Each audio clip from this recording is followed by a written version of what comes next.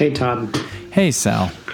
So welcome back, listeners, to another episode of the Party On John cast as we walk through this Holy Week, and we've arrived at Good Friday as we walk through the book of Mark. This is Reverend Sal Marco, a ordained teaching elder in the Presbytery of Newton in the Presbyterian Church USA, serving in the validated ministry of healthcare chaplaincy in Newton. And this is Reverend Todd Laddick, an ordained elder in the United Methodist Church of Greater New Jersey, serving a congregation in Newton, New Jersey, just slightly on higher ground than Sal. It's the only higher ground I give them. Short of divine providence. Amen. All right, so again, we are walking through the Gospel of Mark, chapter 15. So this is verse 1 through 47. Very early in the morning, the leading priests, the elders, and the teachers of religious law took the entire high council, met to discuss their next step. They bound Jesus, led him away, and took him to Pilate, the Roman governor. Pilate asked Jesus, "Are you the king of the Jews?" Jesus replied, "You have said it." Then the leading priest kept accusing him of many crimes, and Pilate asked him, "Aren't you going to answer them? What about all these charges they are bringing against you?" But Jesus said nothing, much to Pilate's surprise. Now it was the governor's custom each year during the Passover celebration to release one prisoner, anyone the people requested. One of the prisoners at the time was Barabbas, a revolutionary who had committed murder in an uprising. The crowd went to Pilate and asked him to release a prisoner as usual. "Would you like me to release this king of the Jews?" Pilate asked, for he realized by now that the leading priests had arrested Jesus out of envy. But at this point, the leading priest stirred up the crowd to demand the release of Barabbas instead of Jesus. Pilate asked them, "Then what should I do with this man you call the King of the Jews?" They shouted back, "Crucify him." "Why?" Pilate demanded. "What crime has he committed?" But the mob roared even louder, "Crucify him."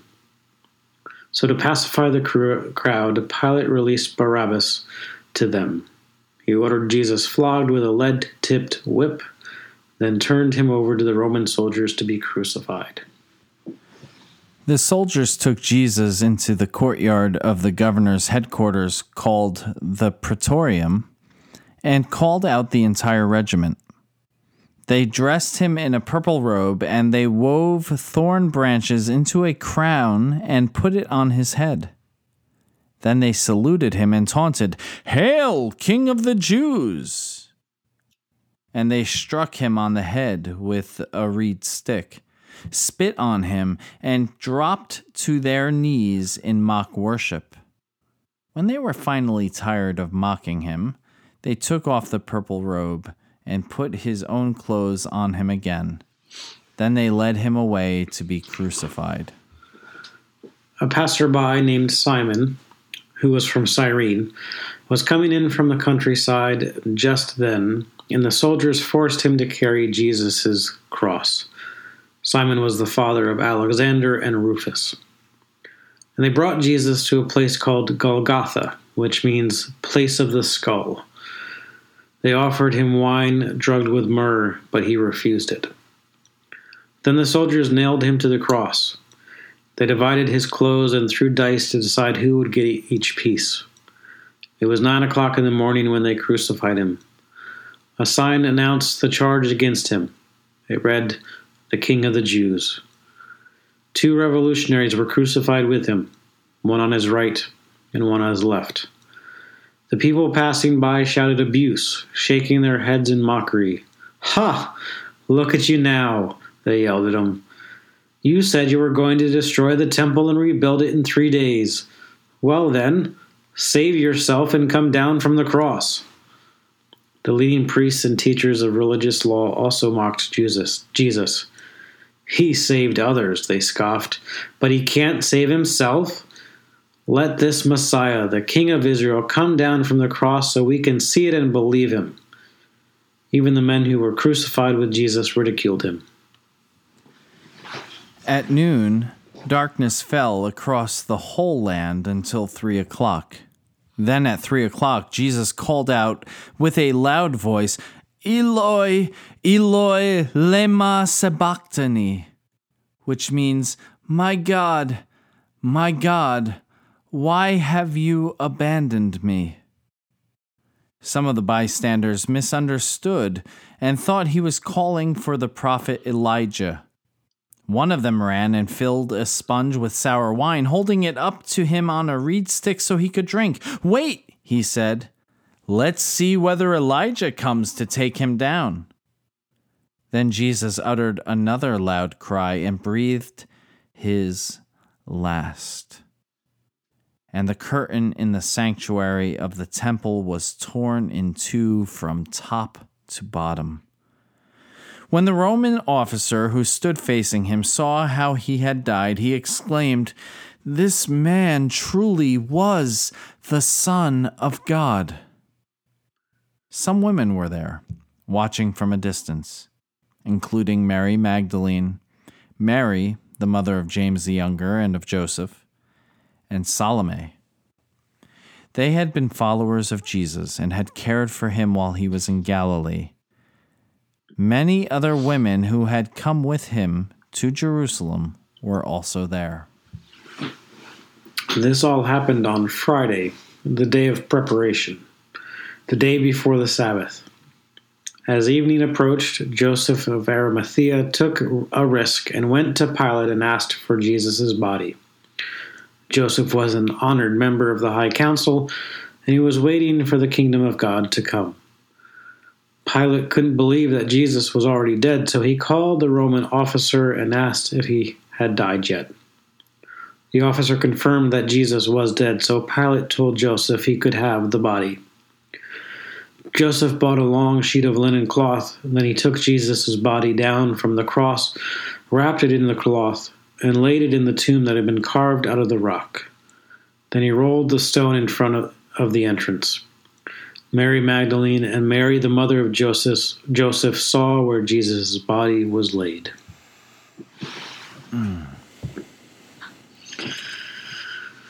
Yeah. Good Friday. Yeah. I mean, this is heavy. Very heavy. What's so good about Friday? What's so good about Friday? You know, I was... We've been going through, as you know, Sal, the Gospel of Mark as a Bible study. And in my evening class, somebody noted, you know, we talked about it, and then I read a clip or a passage, I should say, from Killing Jesus. Mm-hmm.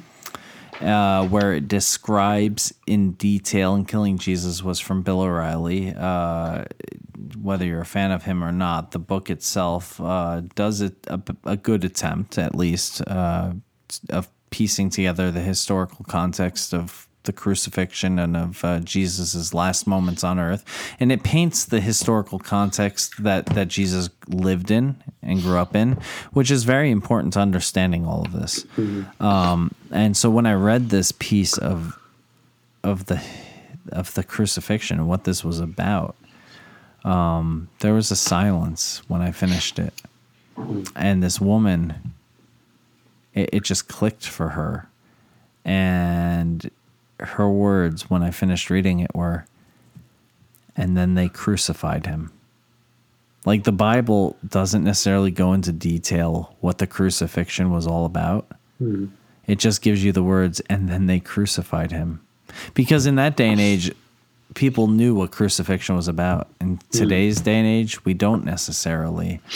And so when you hear those details, the minimalism of the words, and then they crucified him, really hit home. Yeah. To think of what has become a piece of jewelry was a Roman execution tool. Yeah. Try to picture wearing a syringe around your neck, or an electric chair, or a noose. Or a noose. Noose is more fitting around the neck, I suppose. or the rack. Or the rack, yeah. Yeah. I mean, what do you say? I love Toby Mac. Big fan of Toby Mac.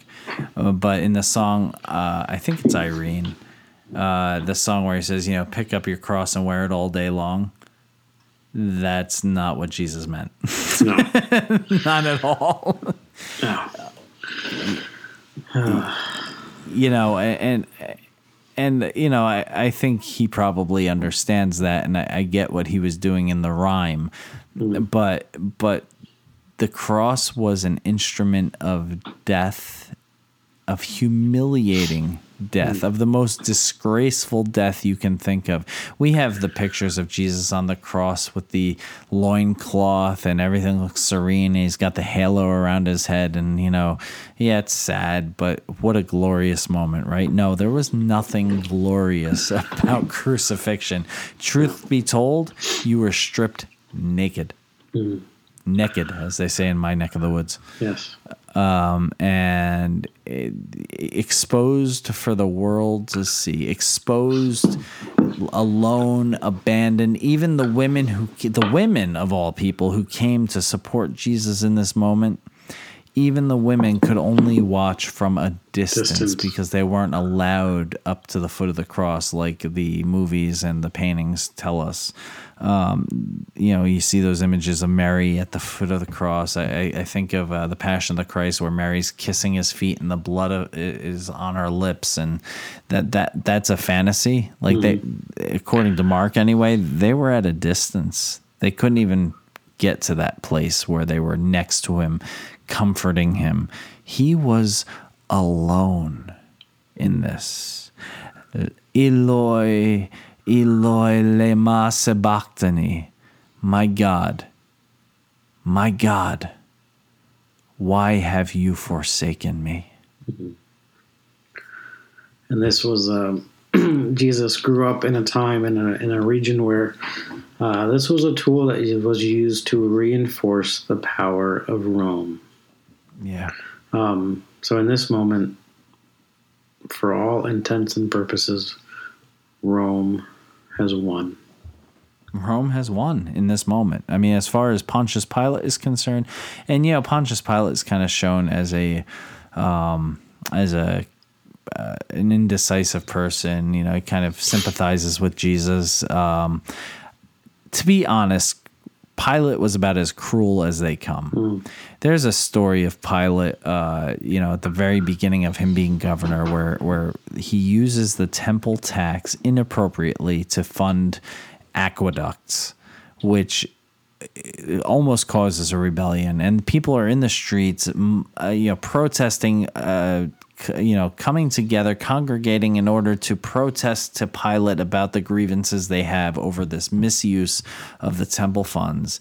And Pilate welcomes them into the town square as if he's going to hear them, but he secretly puts his troops in and around them dressed as common people. And when he gives the order, whatever that signal was, they pull off their tunics, and there they are, Roman soldiers, and they beat people to death. I mean, just an entire bloodbath. I mean, just like eliminates the entire crowd. This is Pilate. So Pilate doesn't give a flying whatever about Jesus. He doesn't. He's not convinced he's guilty, but he is doing this purely for political reasons, because he wants to maintain the peace of his region and also not have a revolt. So correct. Yeah. And I love with the burial of Jesus, Joseph of Arimathea took a great risk with what he did. But as it was late in the afternoon on the day of preparation, it ties right back to Holy Wednesday when this woman, presumably Mary, right? This Mark says she anoints him to prepare him ahead of time for burial. Yep. She essentially gets him ready because he knew there would be no time for him to be prepared. So traditionally, you would prepare the body and wrap it and anoint it with oil and incense and spices, and to cover the smell of death. And Joseph has no time to prepare this body on Friday. None. So this beautifully ties back to earlier in the week with this very moving and intimate encounter with Mary. For him to be prepared for death, because in death he was alone. Yeah. In death he was alone, and when he's on the cross, shouting out, "Eloi, Eloi, lema sabachthani," my God, why have you forsaken me? He's not just stating his sense of abandonment and aloneness on the cross, which is part of what he's doing. He's also quoting the Psalms. My God, why have you forsaken me? Psalm 22. The Psalm of David, ironically, and not actually ironically, quite intentionally. My God, why have you forsaken me? Which is then followed by Psalm 23. Yea, though I walk through the valley of death, I fear no evil. For thou art with me. Thy rod and thy staff, they comfort me. Thou preparest a table before me in the presence of my enemies. Amen. Yeah. Amen. And yet Jesus still, like Todd was saying, was in the sense of abandonment, being alone.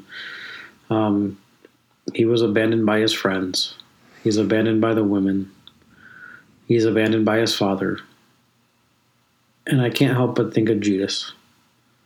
The History Channel, a docudrama that Todd and I have mentioned throughout this week, did a very moving interpretation of Judas. In the scriptures, Judas, there's two descriptions of how Judas ends his life, because he ends his life over his decision to do this. He hangs himself, or in the other account, he falls to the ground and his innards spill out. Yeah. So they portrayed Judas sitting under the tree with his inner voice saying, "What happened? Just a few days ago, I was praying with him. I was eating with him. I was laughing with him. I was preaching with him. Yep. What happened?" And then it cuts to a long shot of just him swinging from a tree.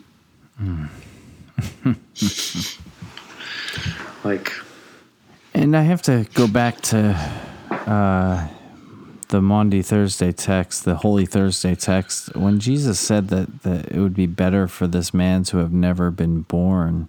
He wasn't saying that because he had something out for Judas, or this was any sort of judgment on Judas. But the fact of the matter was, Judas was not going to be able to live with the decision he made.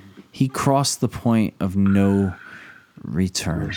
He crossed the line, and I don't think it was a point of God in Jesus wishing Judas dead, but Judas himself not being able to bear it and wishing himself dead. Yeah.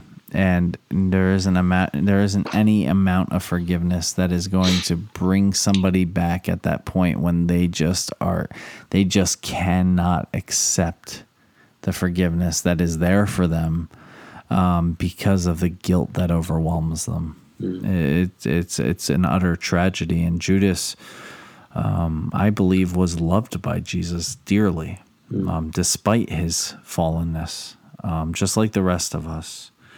And I guess that kind of brings us to a wrap up here, Sal, for Good Friday. What's so good about Friday? That's right. It's Friday, but Sunday's coming. Amen. So I just want to, before we close in prayer, I just want to ask a couple of questions. Where are you on this Good Friday? Are you the inquisitor of Jesus? The one who's asking questions for your own gain? The one who is putting Jesus on trial to prove him wrong? To CYA? Are you playing the people around you for fools? Are you mocking Jesus?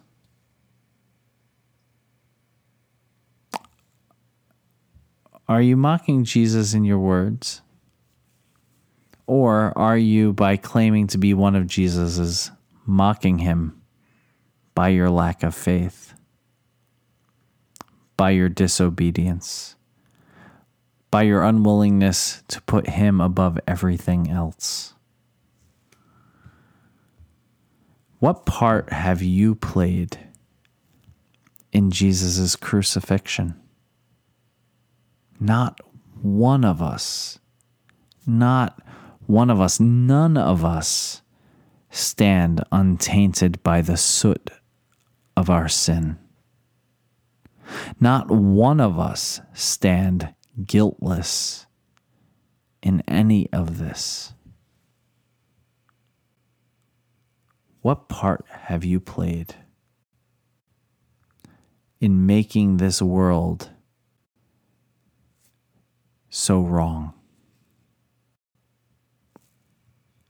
What part have you played in the death of Jesus? Let us pray. Gracious and loving God, each and every one of us stand before you guilty of sin. Not one of us has lived a sinless life. Every one of us have contributed to what is wrong in this world. But there is hope, Lord. For the story does not end on Good Friday. It does not end nailed to the cross. It does not end in the tomb, locked away behind a rolled stone. It does not end in the cold darkness of death. Rather, you wrote the ending, and the ending is just the beginning. From death comes life. Through death comes resurrection. And Lord, you are leading each and every one of us from the tomb into the resurrected life. Soften our hearts. Help us to reflect so that we may enter into the resurrected life with Jesus. And it is in Jesus' name that we pray together the prayer that the Lord taught us to pray. Our Father, who art in heaven, hallowed be thy name. Thy kingdom come, thy will be done, on earth as it is in heaven. Give us this day our daily bread, and forgive us our trespasses, as we forgive those who trespass against us. Lead us not into temptation, but deliver us from evil. For thine is the kingdom, and the power, and the glory forever. Amen. And so that wraps up, Sal, our Good Friday.